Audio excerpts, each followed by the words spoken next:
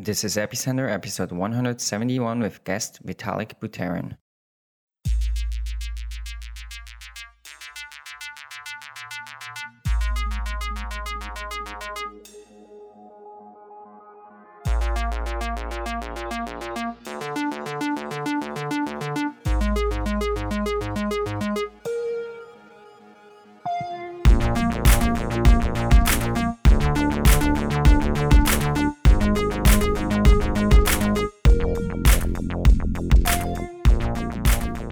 This episode of Epicenter is brought to you by the Merkle Week, a blockchain conference, training seminar, and hackathon taking place in Paris from March 9th to 12th. Learn from leading experts and get certified on building blockchain applications designed to enhance organizational governance.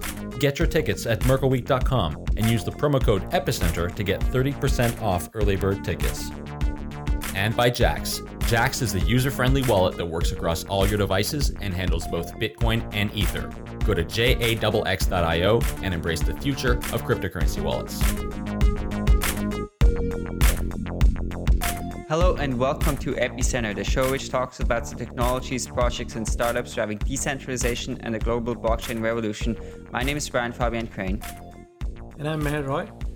Today we are glad to welcome Vitalik Buterin back to the show. We'll talk about the DAO fork, Casper, sharding, interoperability, ZK snarks, and the application space of blockchain technology with him.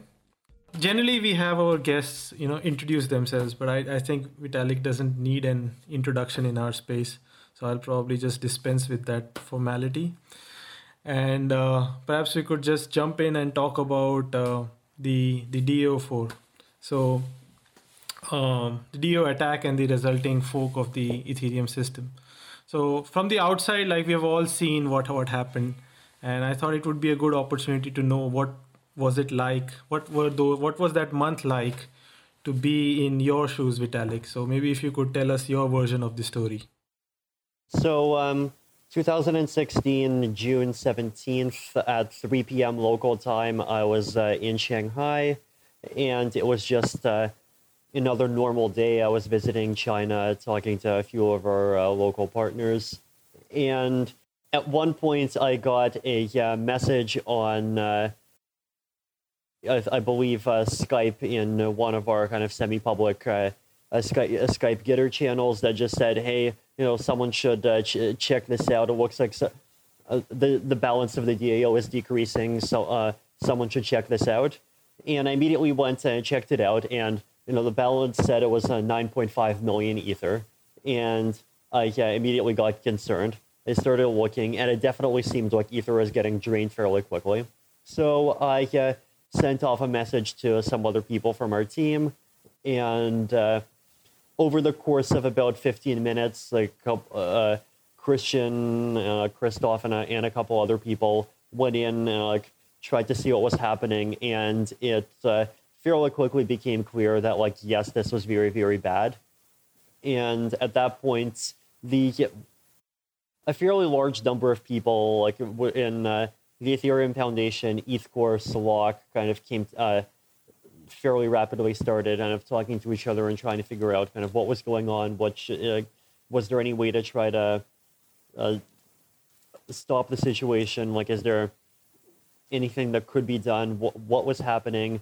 What would the consequences be? And just get an idea of everything in general. So we had about 2 or 3 hours worth of fairly frantic calls and Skype discussions. At the end of that, that first blog post came out where we basically said what had happened. We suggested the soft fork and hard fork strategy. Then after that, the Go developers started going off to actually implement the soft fork, and I was kind of trying to be online and trying to be as helpful as much as I could, but even still, there were quite a lot of and there were limits to what I could do personally because I was.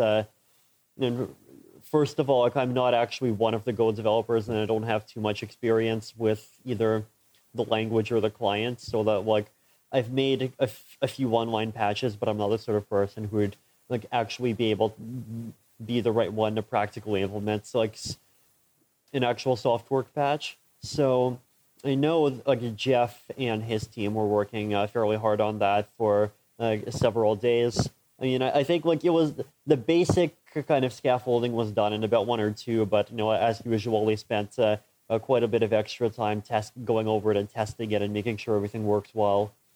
And that was in parallel, and we were trying to kind of get an idea of what the community thought that we should do. And I remember there were, at least initially, some informal kind of polls that were happening on Reddit. There was also a poll that was happening in the Chinese community. And, being in China myself, I quite a bit ended up kind of passing messages back and forth between like the various different like the channels on WeChat and Reddit and so forth. And like on both sides, it seemed fairly clear that there was at least initially something like 80 to 85% support for the soft fork and about 60 for the hard fork. So, we basically took that as, we have a mandate from the community to definitely try a kind of any non-hard fork routes to resolving the situation if at all possible. So we wrote up the code for the soft fork.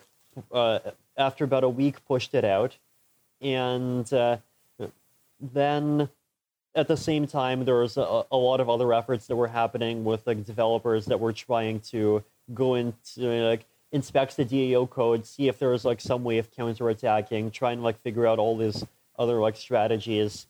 Can you slow the attacker down? Can you kind of drain the Chao DAO? Can the attacker drain the Chao DAO that you drained, and so forth?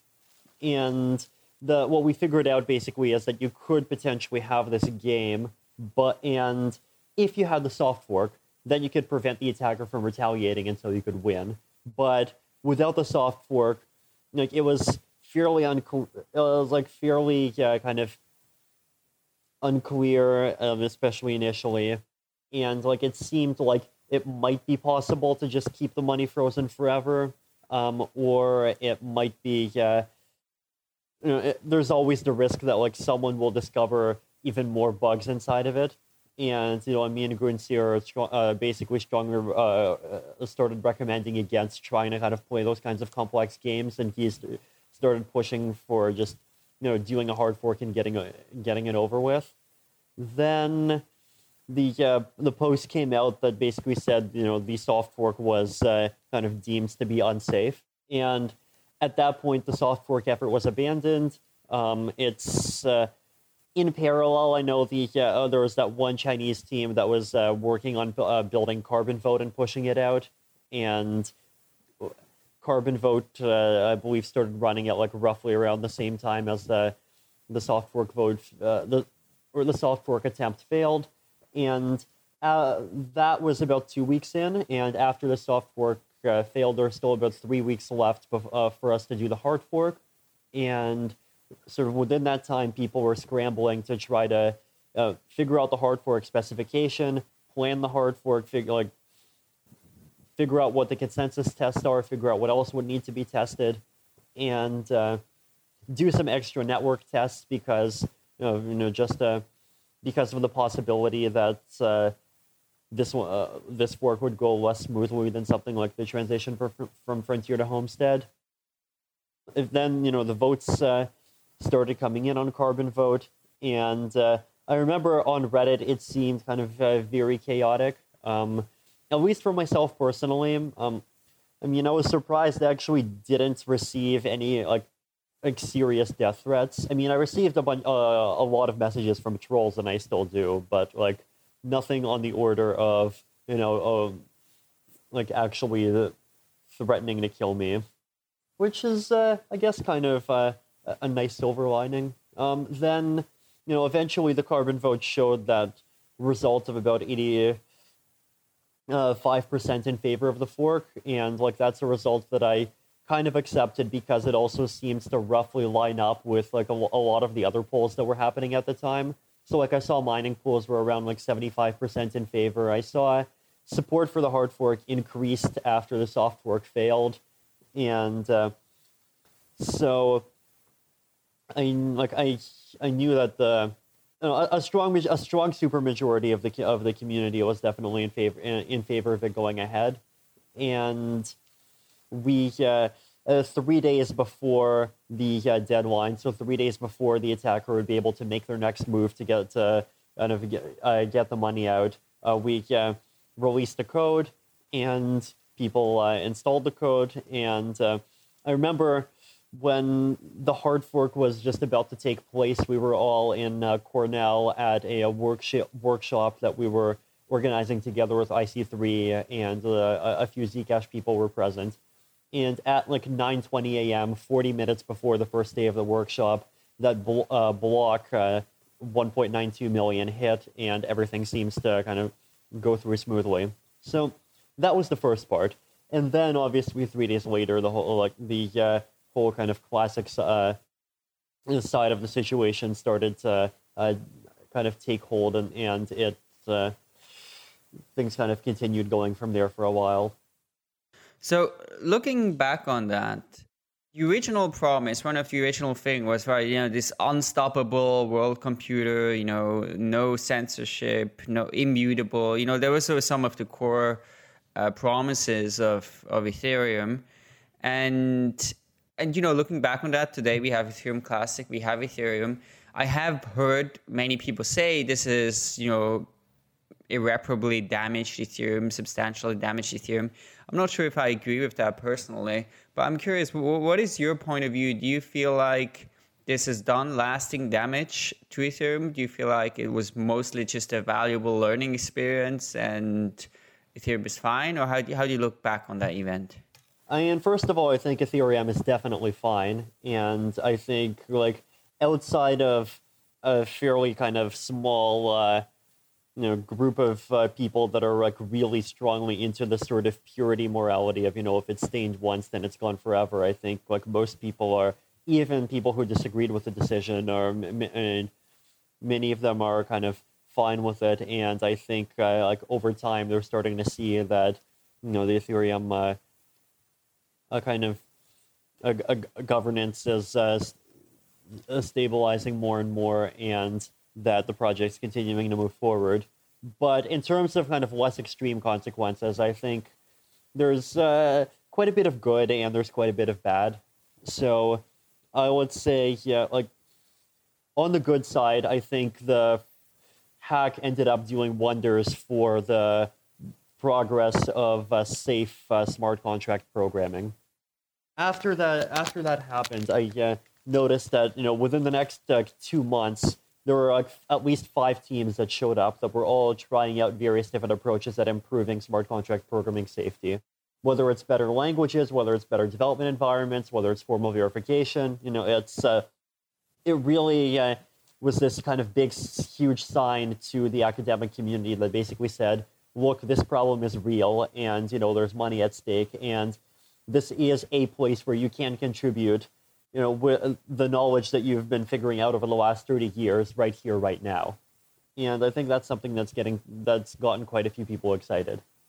And on the negative side, there was obviously a bunch of PR fallout. I think obviously on net negative, but I think the great majority of the negativity is attributed to the hack itself and not necessarily any of the decisions that followed it.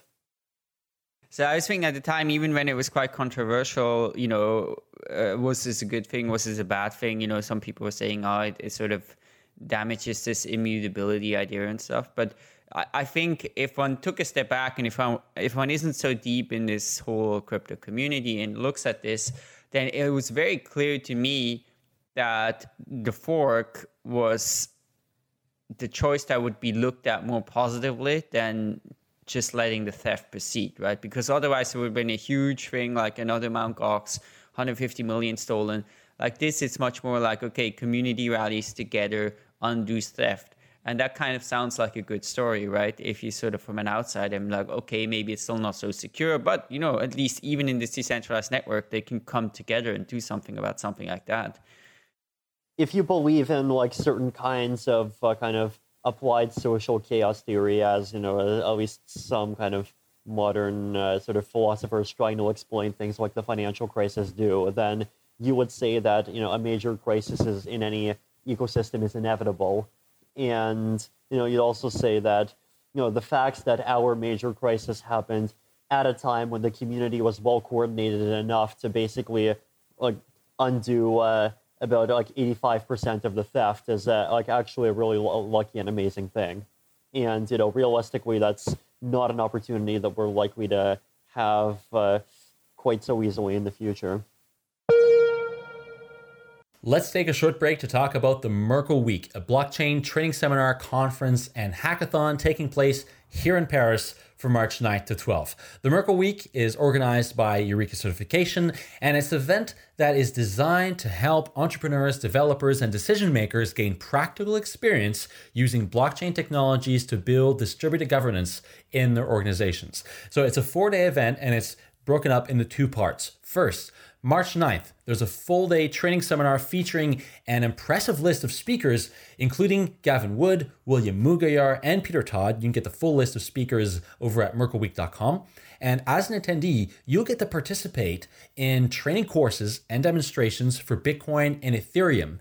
And these are designed to help you build and test blockchain applications meant to enhance operational efficiency in your businesses and organizations. Then, over the weekend, from March 10th to 12th, you can put all that knowledge to practical use by participating in the hackathon. And here you're going to get to work with other developers, designers, and entrepreneurs, and you're going to come together and you're going to work on real-live Bitcoin and Ethereum applications under the close mentorship of those leading experts. And by the way, there's a €10,000 prize for the top 3 teams in the hackathon. So come join us, come spend the weekend here in Paris for the Merkle Week from March 9th to 12th. And remember, all you listeners in the UK, that's only a 2-hour trip on the Eurostar, so don't miss out. So get your tickets over at merkleweek.com and be sure to use the promo code EPICENTER at the top of the checkout page for 30% off your early bird tickets, and that offer is valid until March 3rd. So we'd like to thank the Merkle Week and Eureka Certification for their support of Epicenter. We're going to park the topic of DAOs for the time being, only to pick it up later towards the end of the show. While the DAO fork was perhaps not intended for, what you are intending for is a fork to move Ethereum from proof of work today to proof of stake. So let's kind of move into a discussion on why that's the plan, right? So recently you published this article which was called which outlined your proof of stake design philosophy, right?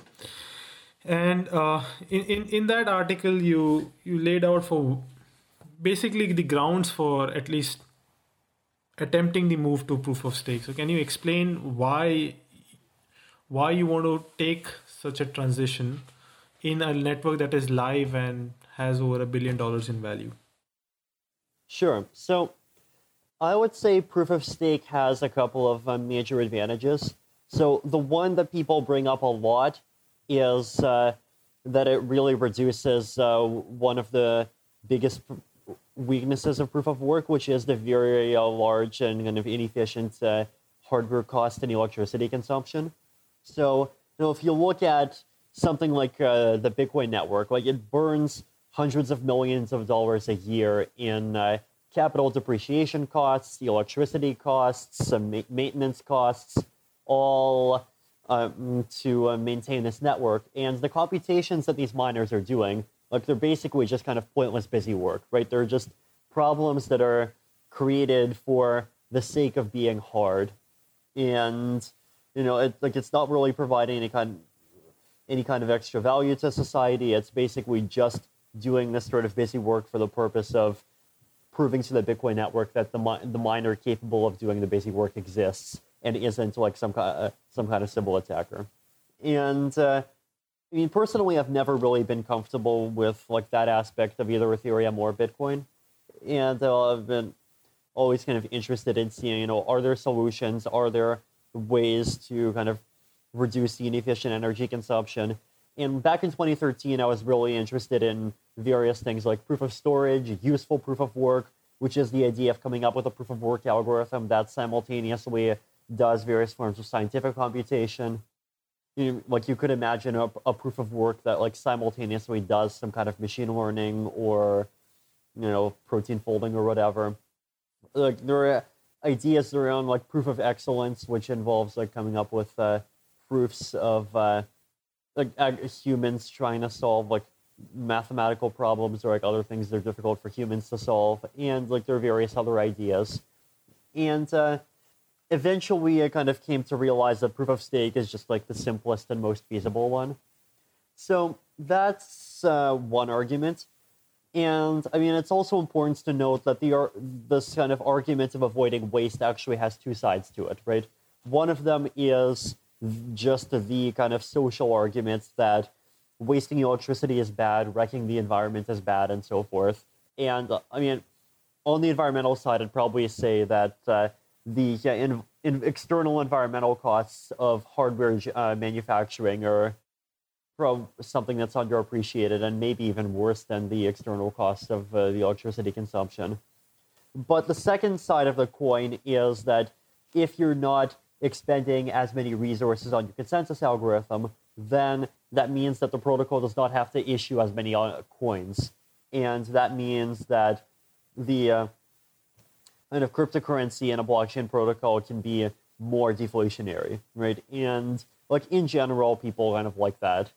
Like there's, there's definitely a trade-off because like if you don't have any block rewards, at least in the context of proof of work, then you don't have enough security to run the blockchain. But at the same time, like if you can come up with a way to have higher levels of security and not increase issuance, then that's something that most people are willing to take.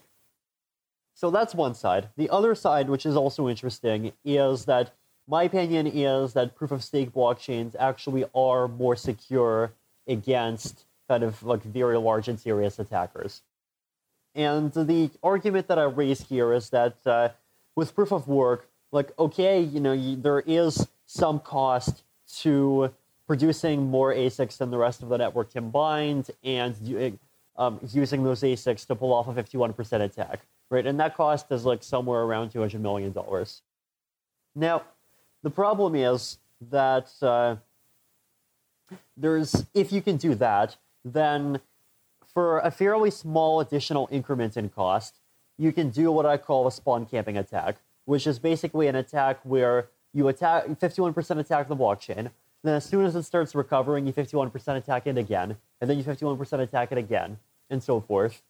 And the end result is that you basically destroy all the trust in the system. Now, generally, when you bring this up to people like Bitcoin core developers, they say, "Oh, well, if that starts happening, then we can just hard fork to a new kind of proof of work, and we can basically make all those ASICs useless." But the problem is then, okay, let's say I'm an attacker who has like $250 million or whatever, enough resources to spawn camp Bitcoin once. Well, once you move away from ASICs and then onto general purpose hardware, then I can probably spend another like $100 million. Like it's going to be less than 250 because the hardware accumulation is going to start from scratch. But let's say I'll probably be willing to spend another $100 million to 51% attack and spawn camp Bitcoin again. Now, the problem is, though, is that the second time around, you can't hard fork to a different proof of work algorithm anymore because the second time around, everyone is mining with general purpose hardware. And so if you do another more hard forks, then like the spawn camping attack is going to be able to continue. So the conclusion of this basically is that realistically, there actually is a finite cost that a well-resourced attacker can pay to essentially kill off a proof of work blockchain for good, right? And in my opinion, this is actually quite unsettling, right? And look, my opinion is that one of the really nice things about the kind of cypherpunk spirit in general is that it focuses on this idea of like attack defense asymmetry in cryptography, right? So like if you look at kind of systems, the world in general right now, the cost of attack is generally much lower than the cost of defense, right? Building a building costs $5 million. Making an IED to blow it up might cost, less than 50,000. And, most kind of adversarial environments in the world actually operate in this way. But with a few exceptions, and one of the major exceptions actually is cryptography. One of the really nice things about cryptography is that, I personally can sign messages with a public key, and I can do this at a very low cost. The signature costs 0.0001 cents worth of electricity to produce. But the cost of actually cracking that signature is so large that, not even a major national government stands even a chance of doing it. And, that's something that's, extremely powerful. And, but, that kind of cypherpunk spirit, if you look at proof-of-work consensus systems, it doesn't carry over, at all, right? So the cost of attacking a proof-of-work blockchain is always necessarily going to be less than the cost of defending it. And, it can't be more. And the reason basically is that, if you want a 51% attack a blockchain, then that means you have to spend more on hardware plus electricity than everyone else combined. But then, oh wait, that already means that if you can spend more money attacking than the network has spent defending, then you can win. And realistically, you can spend much less because, a large portion of those electricity costs have already been spent, and you're never going to see them again. So the nice thing about proof of stake is that I feel like it actually does come close to replicating this kind of cypherpunk spirit, because instead of having this kind of spawn camping vulnerability, sure, someone can 51% attack a proof of stake blockchain. Okay, fine.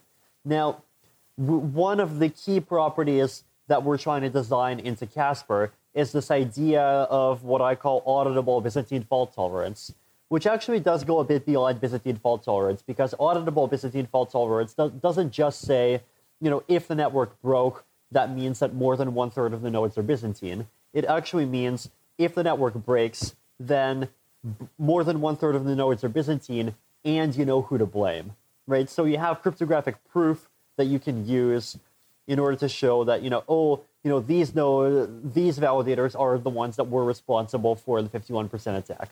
And what you can do is you can just coordinate a hard fork on the community level, and you can just continue the chain, and those validators can get their deposits destroyed, and you just keep going from there, right? So the cost to the attacker would be something like, $100 million worth of ether of all these deposits that got burned, but the cost to the network would basically just be, oh, hey, it's just an unexpected hard fork. It would maybe be 2 or 3 times as bad as what would happen if, or what happened back in November when we had that consensus failure between Geth and Parity, but it's not that much worse, right?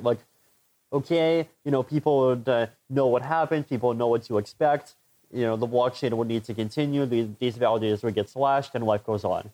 And sure, the attacker can keep on attacking it again and again, but the attacker would have to buy another 10 million ether and keep on doing this each and every time, right? So the equation is really tilted in favor of the defender here.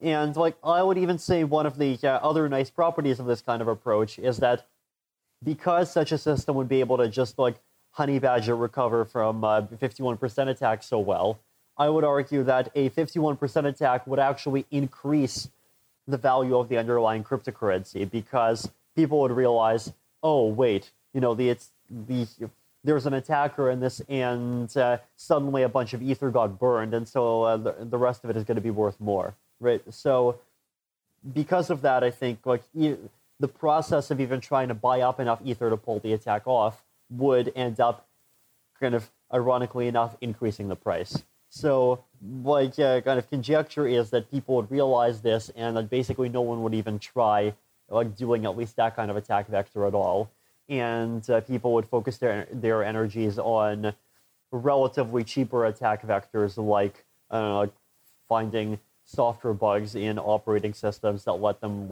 hack into people's computers, or whatever else people can do now. So that's the general thing that we're trying to go towards. I mean, there's also obviously a lot of kind of specific things that we wanted to do. So look, one of the things that we've been doing a lot in the last probably 4 months is we've been making a really serious effort at trying to understand kind of abstractly incentive compatibility in the context of crypto economic protocols. So just think in like a very abstract sense, how, given any protocol, kind of how would you think about figuring out how to incentivize the participants? And the thing that we realized is that we came up with a method, or like a combination of a couple of methodologies, right? Where like one of them is this notion of auditable fault tolerance, where you would try to create systems where if the system breaks and you absolutely know who's at fault and you know that they unambiguously did something bad, then you can just like destroy their entire deposit, right? Because you know that they did something bad and you can penalize them. If you're going to penalize them, you might as well penalize them right all the way to the max. Now, that's one side of it, right? And designing consensus algorithms that have this auditable BFT property is something that's fairly important. Now, another interesting situation that we came up with is, what if you have a situation where some validator or some participant in a consensus protocol caused the consensus protocol to either fail or have reduced performance, but you don't know exactly which one. Let's say that you can nail it down to one of two. Then the approach that we ended up converging on is, in that case, you penalize both, right? So if you can nail it down to one of n, you penalize all n of them. Now, the reason why this is nice is because, like, first of all, it achieves this nice incentive compatibility property, and it also has the really good side benefit of being a very effective fix or mitigation against things like selfish mining, right? Because, like, basically, you can show that if you follow this methodology, then any deviation from optimal protocol behavior, and by optimal protocol behavior, like imagine like something like the Bitcoin or the Ethereum blockchain, miners just always creating blocks, one right on top of the previous, right on top of the previous, no stales, no uncles, just like a straight chain. Like, you can show that if you follow this methodology and when you design your incentives, then any deviation from optimal behavior will not be profitable to anyone. Like, it will lead to anyone who might be at fault losing money, right? And so, if you follow this approach, then all these kind of large classes of attacks become something that you don't really have to worry about anymore. And this is a methodology that you could apply to proof of work, you could apply to proof of stake, like you could apply in a lot of contexts. This is the methodology of incentive compatibility you're referring to. Well, I mean, incentive compatibility is like a generic game theoretic term that just basically means, the mechanism encourages validators or like participants to act in ways that kind of promotes the goal that you want to have. But this is our methodology at trying to achieve incentive compatibility. So this is obviously super exciting, and I very much agree that proof of work security model is kind of flawed. And if you think in the longer term, it's really unclear how Bitcoin is going to be secure. We did yesterday, or we recorded an episode with about Bitcoin fee market and unlimited and how that's going to work. But I think what's clear there, right, is that it's very unclear how that's going to work. But what's the timeline here? When do we actually expect Casper to be implemented, and what do you see as some of the risks? And I'm guessing right now, it's hard to tell, but like start of next year seems like possible. Like in general, the kind of pipeline that we have to go through, right, is step one, finalize the algorithm. Step two, make a test network and simultaneously do a bunch of like academic verification and auditing of the algorithm. Step three, once we're happy with it, implement it across all 7 of the clients. Then probably run another test net with it for like 3 or 4 months, and then finally release. Right. So like each of those stages is something that takes time, could potentially have delays, has its own issues, just as we went through when we were launching Frontier back in 2015. And each one of those stages has like some risks to it. I feel like right now we're getting close to the point where the research and like algorithm specification stage is kind of coming close to resolution. Now, I mean, I know you had Rick on your show, and like I know that was definitely a great episode, and he talked a lot about some other fancy Casper features like subjective consensus and like various other things that he and Vlad were thinking about. So one of the challenges going to be is that we're going to have to come up with a red line where basically we say this is a subset of features that we're happy with for now, and you know, some of us are going to focus on getting this into Ethereum and like making sure that the real like live network can benefit from it as soon as possible. You know, obviously subject to like safety constraints and so forth, and at the same time continue research on can we improve Casper and like make it have more and more of these nice properties over time. And like those are two tracks that have been kind of starting to happen in parallel already, and you know, I expect they're definitely probably going to continue happening. So, like in general, I think our research, especially in the longer term, is fairly kind of multi-threaded. Where you know you have like myself researching some aspects of Casper on one side, Vlad researching some aspects of Casper on his side, then some research on sharding happening, then some research on protocol economics, then some like you know things like making correct incentives for managing contract storage size and general kind of state size, account creation, account deletion, privacy, you know, zero knowledge proofs, and like all of those other issues. So like all of those are things that we're kind of thinking about at the same time. I mean, any of them I think have the risk that it ends up being a much harder problem than we thought. Once we get to testing, I mean, I think it's definitely going to be a challenge to actually develop the test network, like run it, make sure that it does everything to our satisfaction. Like that's all more of a kind of software development and engineering challenge. And then implementing it across all 7 clients, like running the tests and so forth, that's another set of challenges. I mean, like once we're confident about the algorithm itself, none of the rest has that much fundamental uncertainty in it. It's basically just this kind of fairly long and kind of incremental slog that might take less time and might take more time. Today's magic word is stake. That's STAKE. Head over to letstalkbitcoin.com to sign in, enter the magic word, and claim your part of the listener reward.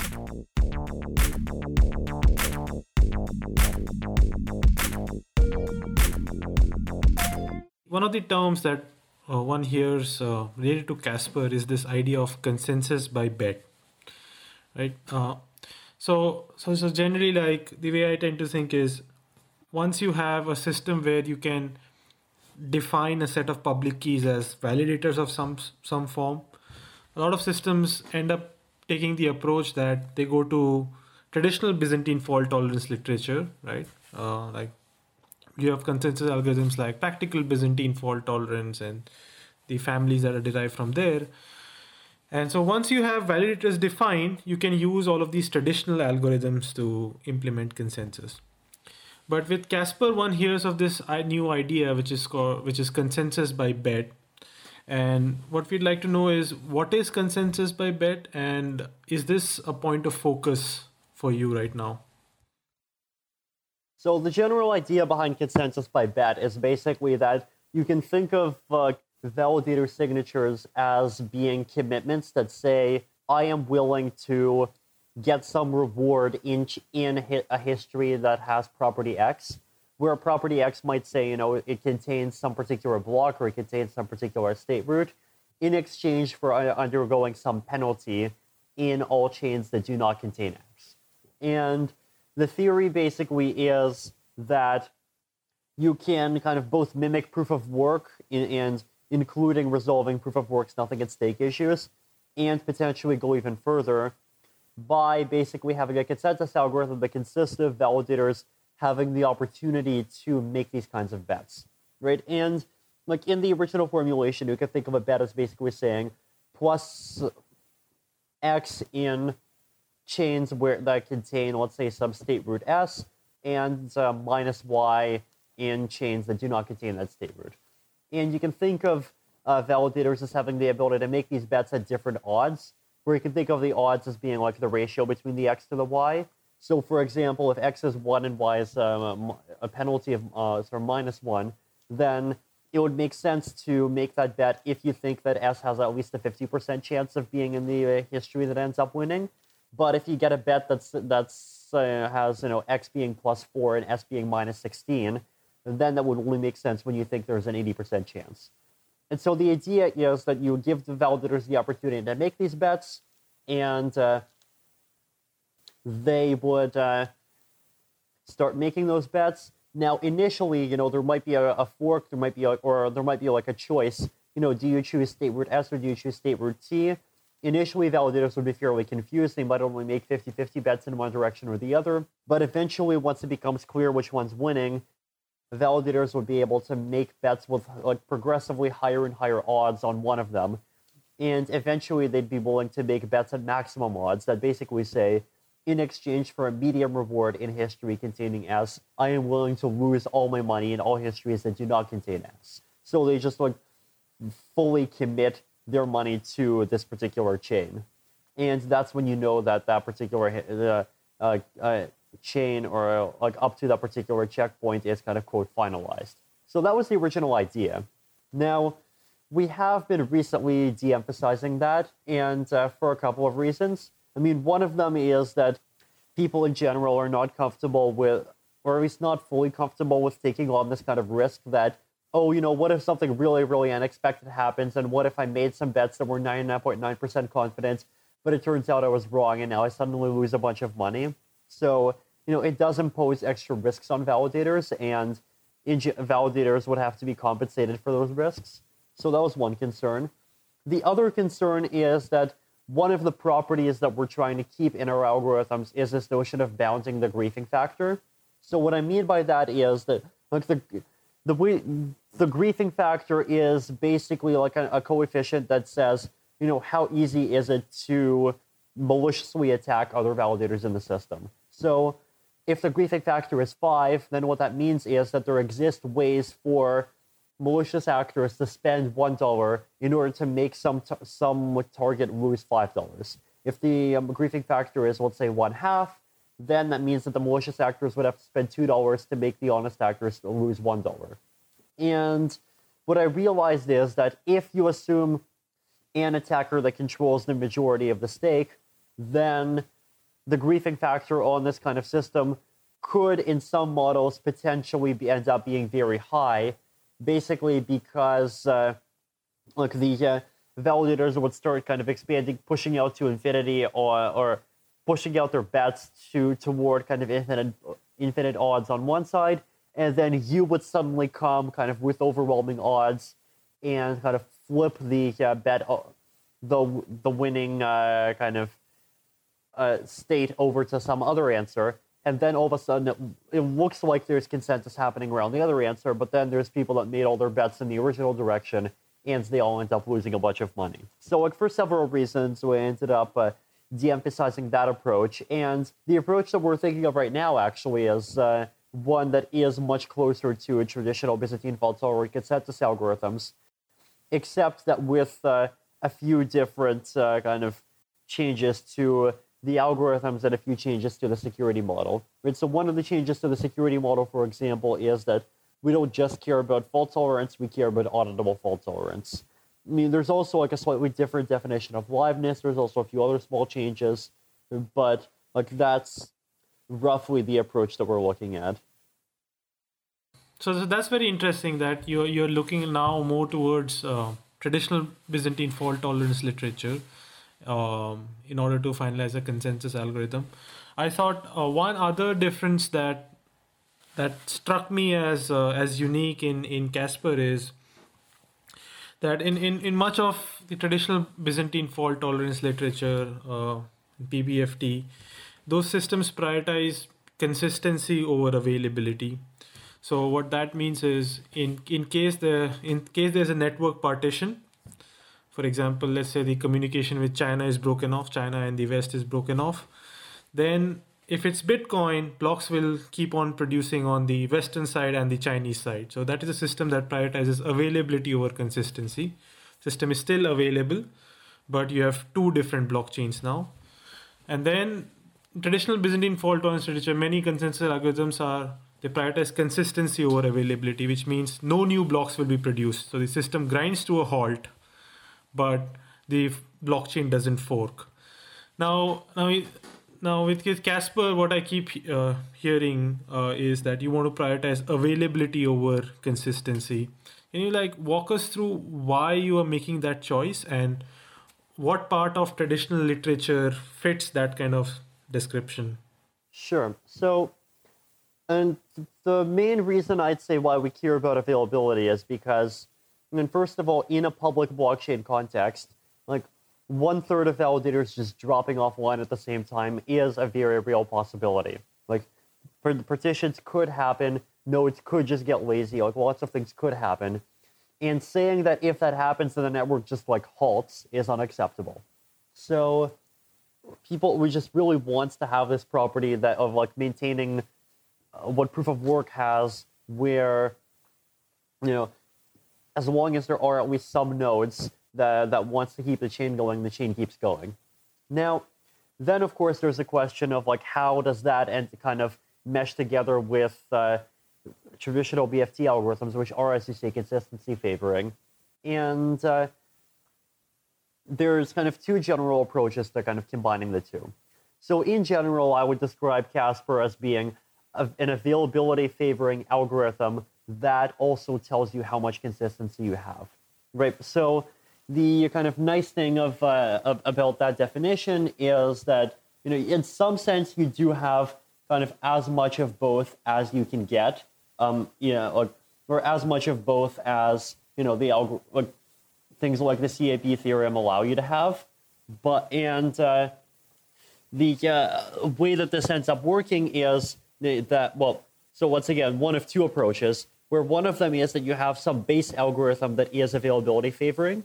So, for example, if you look at a lot of the older proof of stake algorithms that rely on this notion of proof of work style validators making blocks on top of each other, that is availability favoring, right? That keeps going even if there's only 1% of the nodes that are offline, but it doesn't have any notion of finality. And then basically you would take this availability favoring backbone and you would kind of layer a consistency favoring finality layer on top of it. And the idea would be that if you have more than 2/3 of nodes that are online, then both things would work, and you would have your availability, you would have your consistency. Now, if more than 1/3 of nodes drop offline, then the consistency favoring finality layer would just stop finalizing. It will repeatedly try again, and it would fail every time, but the availability favoring chain would keep on going. And what this means is that the chain keeps going, but clients on users that use the chain, and even applications, even smart contracts that are sitting on the chain, would all be aware of the fact that they were sitting on a chain which suddenly has lower guarantees of security, at least past some particular point. And they would be able to make their own judgments about how they interpret that. So basically, individual applications will almost be able to choose what their own trade-offs between consistency and availability are. Now, the second approach, it has similar properties, but instead of having two separate mechanisms, it has one mechanism. And in that one mechanism, you would have what's called a subjective finality threshold. So a subjective finality threshold basically means that instead of having a fixed, hard in-protocol threshold of, for example, you need to have 2/3 of all nodes sign a prepare in order for anyone to start signing a commit. You would try to make all of those things endogenous, or you would make all those things just be choices that get made by validators or get made by users. And so individual users would pick kind of how many prepares they're satisfied by, how many commits they're satisfied by. And the idea here would be that if, let's say, all of a sudden 40% of nodes drop offline, and if there's common knowledge of this, or if there's approximate common knowledge of this, then the chain can actually keep finalizing things in the sense that you have this guarantee that says that as long as the 40% that are offline actually are offline, then people can lower their finality thresholds, and within that context, you can finalize things. So you have a guarantee that says, either things like the chain keeps on going consistently as before. That sounds really cool, no? That you have kind of both of those advantages, right? That on the one hand, applications know what's going on, and there can be risk assessments made, and exchanges know, okay, we have to be careful, we have to wait for extra confirmation, etc., etc. But at the same time, the chain keeps going. Even when there's petitions, even when there's all kinds of issues. I think that really kind of combines the best of both worlds. So I'm really excited to hear that that's possible, and that's the direction that you guys are taking here. Let's take a short break to talk about Jaxx. Jaxx is a multi-coin wallet created by the people at Decentral. Now, in the past, if you had a whole bunch of cryptocurrencies, it was a pain to handle them. You either had to leave them on an exchange, which was insecure, or you had to have all these different wallets, which was a hassle. Fortunately, now with Jaxx, those medieval days of darkness, misery, and suffering are over. Jaxx supports multiple cryptocurrencies, and new ones are being added. But it's not just storing cryptocurrencies you can do with Jaxx, but you can also exchange them directly from within inside the wallet thanks to their Shapeshift integration. And since there's only one seed, Jaxx makes it super easy to back up and sync to your other devices. Jaxx works with Windows, macOS, Linux, Android, iOS, and has browser extensions for Firefox and Chrome. So go to jaxx.io, that's JAXX.io, to download the wallet and get started today. We'd like to thank Jaxx for their support of Epicenter. Let's move on to another topic that we wanted to cover. So you wrote a really nice short paper, a 30-page paper or something, for R3 about chain interoperability. And now chain interoperability, I think, is a topic that's become much more present, much more attention on that. We have a whole bunch of projects in this space. I mean, there's, of course, Ripple with Interledger that has been working on this area for a long time. There's also some more novel proposals, like the Polkadot proposal by the ETHCore team, and then also the one I am partially involved in, which is the Cosmos proposal. So there's a whole bunch of different ones. So would you mind us running us through just what are the main challenges and approaches to making blockchains really interoperable, so that one can move value seamlessly around, build applications that maybe involve components that live on different blockchains? Sure. So in general, as I described in the paper, there's several kind of major ways that you can achieve interoperability, and there's several major categories of things that you can use interoperability for. And you can think of those, there's also different ways of making the categorization. So there's the kind of more computer science theoretic characterization, which is about what kinds of relationships between events on chain A and events on chain B do you want us to create? And then there's the more kind of application layer one of, what exactly are you even using this for? So then there's the kind of various different technologies, right? So first I talk about notary schemes, which are basically a kind of multi-sig federations, and that's a trust model that's fairly simple to understand. If you trust the majority of the people in the federation, then you can kind of trust that federation to say what happened here, what happened here. If something happens here, do something there. If something happens there, do something here. Then the second model I describe is this concept of hash locking, which is a generalization of the Tir-Nolan protocol from the Bitcoin kind of forums back in 2012 and 2013. And the idea behind hash locking is basically you use this kind of scheme where you make an event A, or you make an event on chain A and an event on chain B both be dependent on someone revealing a secret number that has some particular hash. And the idea is that if the number gets revealed, then either party would be able to paste the number in and make things happen on both chains. And if that number doesn't get revealed, then neither of those things can happen. And if you try to make the event happen on one side of the chain, then the process of doing that reveals a secret number, and so the other party can take the secret number and kind of transplant it into a transaction on the other chain. So it's this fairly kind of simple technique, and it can do quite a lot. So it can do cross-chain exchanges, for example, but it does have one major limitation. And the way that I describe the limitation is that it can't do, it can do what I call cross-dependency, but it can't do what I call causation, right? So a cross-dependency basically says you make an event on chain A and an event on chain B both be dependent on some other event C. And in this case, C is like revealing some secret number.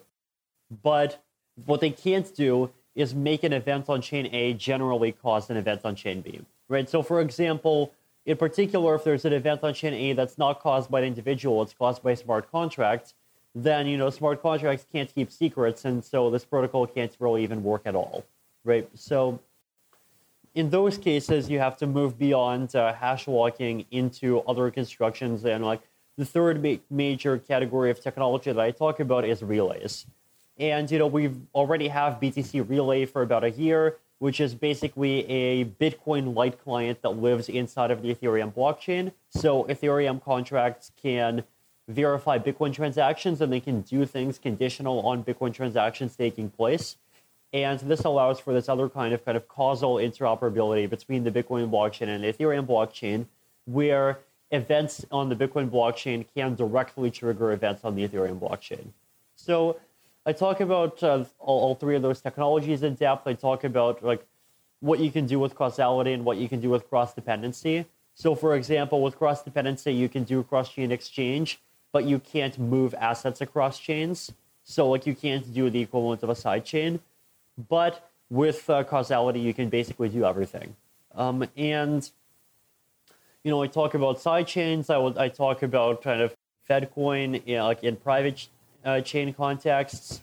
I talk about making contracts or smart contracts in one chain that are connected to assets in another chain, and various other use cases.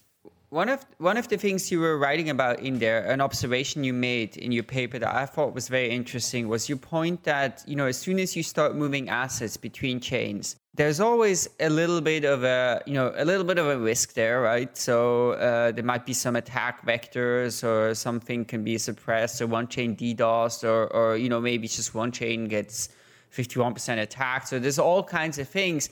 And so in a way that the security of those assets can get a little bit weakened, and maybe it's not as strong on the chain where they moved to as opposed to on the chain where they originated on. So what I'm curious about is what kind of, if we look really far in the future, and if you think of thousands and thousands of assets issued on blockchains, and there being kind of seamless exchange between all kinds of assets, do you think those will be issued in lots of different chains that tend to be controlled by maybe the parties responsible for the asset? Or do you think that this issue of moving assets and around chains is big enough that there will be a strong incentive to issue maybe many of them on some chains and central chains that maybe have a lot of security, and then moving others maybe onto those chains or on the third chains, but that there's a sort of an effect that we have assets and asset issuance and management concentrate on a few chains? Do you think we will see that? I think, first of all, you have to distinguish between different types of assets. So, for example, you have issuer-backed assets, and then you have kind of pure cryptographic assets like Bitcoin and Ether. And one of the things with issuer-backed assets is that there is an issuer, and if there's an incentive to do it, then the issuer can just issue the many different versions of the asset on just about every chain that they care to support, right? You can issue, the gold-backed tokens on Ethereum, on Counterparty, on Ripple, on NXT, on BitShares, and on any system that supports people being able to issue tokens at the same time. And realistically, you might as well do that for any system where, the potential revenues for the issuer are greater than the costs of basically doing the integration and teaching their customer support staff how to handle that particular chain. So that's something that I think issuers definitely are going to do.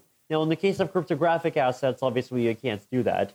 And I think there are going to be some situations where Like, you don't want every cryptographic asset issuer to actually be in the business of, keeping track of and supporting all of these chains necessarily. And I think especially for smaller chains, the approach of like using sidechain like techniques where you actually do have like portable assets and you can kind of move them from chain A to chain B and then back to chain A. I expect that to be a paradigm that does end up having some merit. Although, in general, I think there are going to be large categories of assets that just have one home chain, get used on that one home chain, and no one really tries transplanting them anywhere. Okay. And so we just did an episode about Cosmos as well. And, the architecture of Cosmos is that there's kind of this hub which is connected through essentially side chains to all kinds of other chains. So do you think that's a model that will see traction that makes sense? Or do you think it will be more about having maybe bilateral connections between all kinds of different chains and not having this, almost central hub or sort of a decentral hub, I guess, in the middle? So I think one very specific area where a kind of decentralized cross-chain solution is really needed and is really going to have a lot of value is specifically exchange between cross-chain assets, right? So I don't mean proper portability. I specifically mean like trading A for B, like or Ether for Dogecoin or whatever. The reason basically is that, right now we have centralized exchanges for that. Centralized exchanges get hacked easily. They have the fairly high fees. They have all sorts of annoyances to them. And it would be really nice if we could just like have a decentralized solution, right? So I think that's something that could be potentially very promising if done well. And I mean, I don't expect there to be one solution there to rule them all there. I expect people to try coming up with various different solutions and like some of them taking off in some contexts.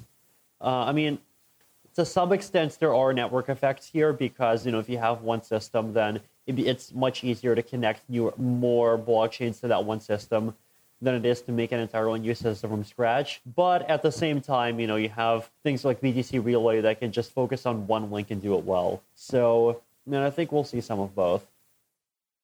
Cool. So the Internet of Blockchains is going to be like, I think one of the big themes in the future, and it remains to be seen how exactly it plays out, whether it's a hub and spoke model or chains interacting directly with BTC Relay.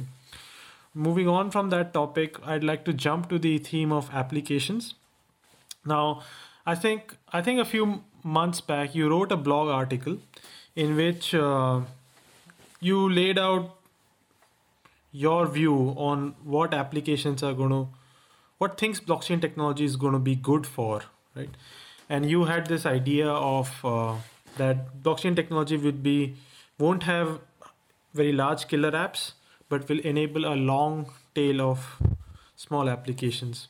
So I would like to revisit that idea and perhaps have you explain that idea in your own words first.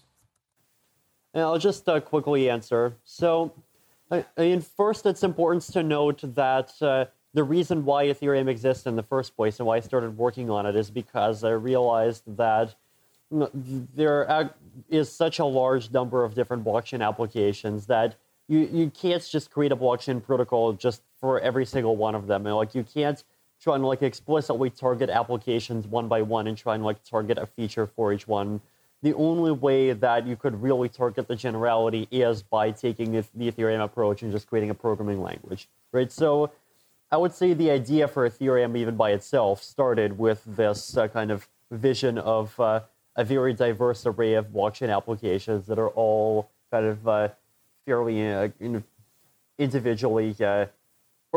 individually perhaps not significant enough to be worth their own blockchain, but collectively very important. So I started realizing that, there's all these different kinds of applications, and after the Ethereum project kind of became public, and as people started discovering more and more things that you could do with it, that opinion that I had just kind of kept on growing. And at some point I realized that, if people ask me, what is the killer app of Ethereum, I just realized there aren't really any good candidates. And then, if I started asking the question of, wait, But if there aren't any killer apps, then, doesn't that mean that Ethereum's worthless? And then I realized that, oh, wait, it's like the ideas that Ethereum brings in and the implementation of those ideas is valuable, but the value doesn't come from any one single application. The value comes from all the applications put together and the interactions between them. And so, it's about the fact that you can have digital assets on the blockchain, and you can have your company shares be on the blockchain. And once you have a digital asset on the blockchain and you have company shares on the blockchain, then all of a sudden it becomes trivial to do, let's say, an equity crowdfunding by just like doing a smart contract that automatically issues shares in exchange for digital, like, let's say, a Digix Gold or like some blockchain-based US dollars or whatever. And, if you look at identity management on the blockchain, if you look at certificate revocation on on Ethereum, and like all of these different use cases, you start realizing that like all of them really do seriously complement each other. And like the killer app in some sense is this kind of combined vision of like all these things working together that like some of us call Web 3.0. Yeah, I would agree with that. Maybe with the one addition that money and the sort of digital gold and electronic cash may be a kind of a killer app on its own, even without those other things. Although, of course, those other things also enhance the utility and power of that. Would you see that the same way? I'd agree. I mean, I think the addition of the economic layer to the kinds of the set of things that you can do in a decentralized way is very important and fundamental. Well, Vitalik, we are kind of at the time limit, and we had a lot of other stuff we wanted to talk about. Actually, we want to talk about sharding, and we want to talk about ZK snarks and how those are coming to Ethereum. So we won't have the time this time, but hopefully we can have you on again soon. To do that, I also hope that the recording worked out well, because there was a little bit of connectivity issues, but hopefully with the local recording it should be fine. So thanks so much, Vitalik, for coming on. And thanks so much for listeners for tuning in once again. So Epicenter is part of the Let's Talk Bitcoin Network. You can find this show and other shows on letstalkbitcoin.com. And if you want to support the show, you can do that by leaving us an iTunes review.